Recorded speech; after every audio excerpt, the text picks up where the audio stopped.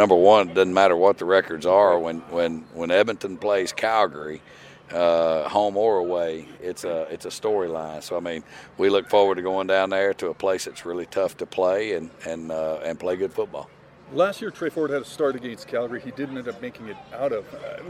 He runs a lot. How do you make sure he's as durable as can be? I mean, well, I mean, he's going to do what, Trey's going to be himself, and I'm not going, I think the wrong thing to do would be to try to tell him to be somebody he's not. So I've told him, don't listen to the outside noise. You just do what Trey does, and if it is move around, then it's move around, but go through your progressions, and he can throw.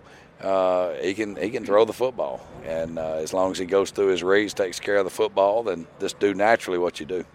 Has he surprised you at all in the last 3 weeks? Has anything come out of the blue? Well, I mean, we were the group that drafted him last year. Yeah. We felt strongly that he was a guy that could compete at the position. J-Jack watched a lot of film. McAdoo watched a ton of film, and Marcus, and we decided that he was a guy that could come in and compete at that position.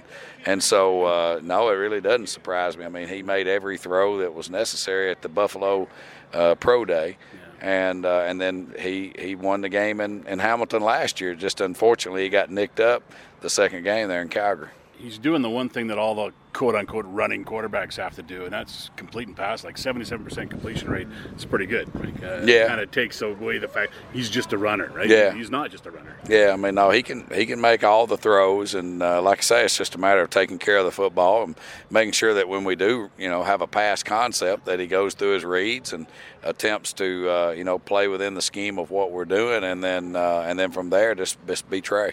QBs have to be leaders too, though, Chris. Have you seen that part in the locker room, that side of him? Yeah. Trey's he's used to being the lead guy, from I'm sure high school on. I mean, when we went to Hamilton a couple of weeks ago, he was telling me a little bit about where he's from, and and the fact that he had to be the leader at that point. So I mean, he's a guy that's used to being in this position. Trey told us after the big win at home here last week, he went out and fed his dogs and then went out and grabbed a bite to eat and by himself, and some fan recognized him and bought himself. What did you do after the big win? Well, I live an exciting life. I went straight back to the hotel and ordered the same thing that I order every night, and then about an hour after that, I was in the bed. So. What is it you order? I got to ask. I order calamari because that's the new thing on the menu, and I don't eat red meat. I don't eat meat, so I'm pescatarian. So all I'm eating is fish right now. Oh.